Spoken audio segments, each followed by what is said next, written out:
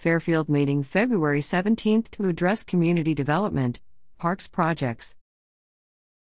Fairfield District Supervisor Frank J. Thornton will hold a virtual constituent meeting on Wednesday, February 17, to discuss the proposed Green City and Henrico Plaza site developments, as well as Henrico County's planned indoor sports facility and initiatives of recreation and parks.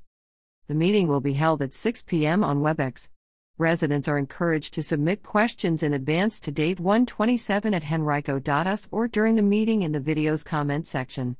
To participate by phone, call 1-415-655-0002 and use the access code 180-695-4999. Thornton will be joined by Michael Hallmark and Susan Eastridge of Green City LLC to discuss Green City, and Brian McNeil of the Riepke Company to discuss the indoor sports facility at Virginia Center Commons. Recreation and Parks Director Neil Luther will provide an update on parks projects. Planning Director Joe Emerson will discuss plans for the Henrico Plaza site.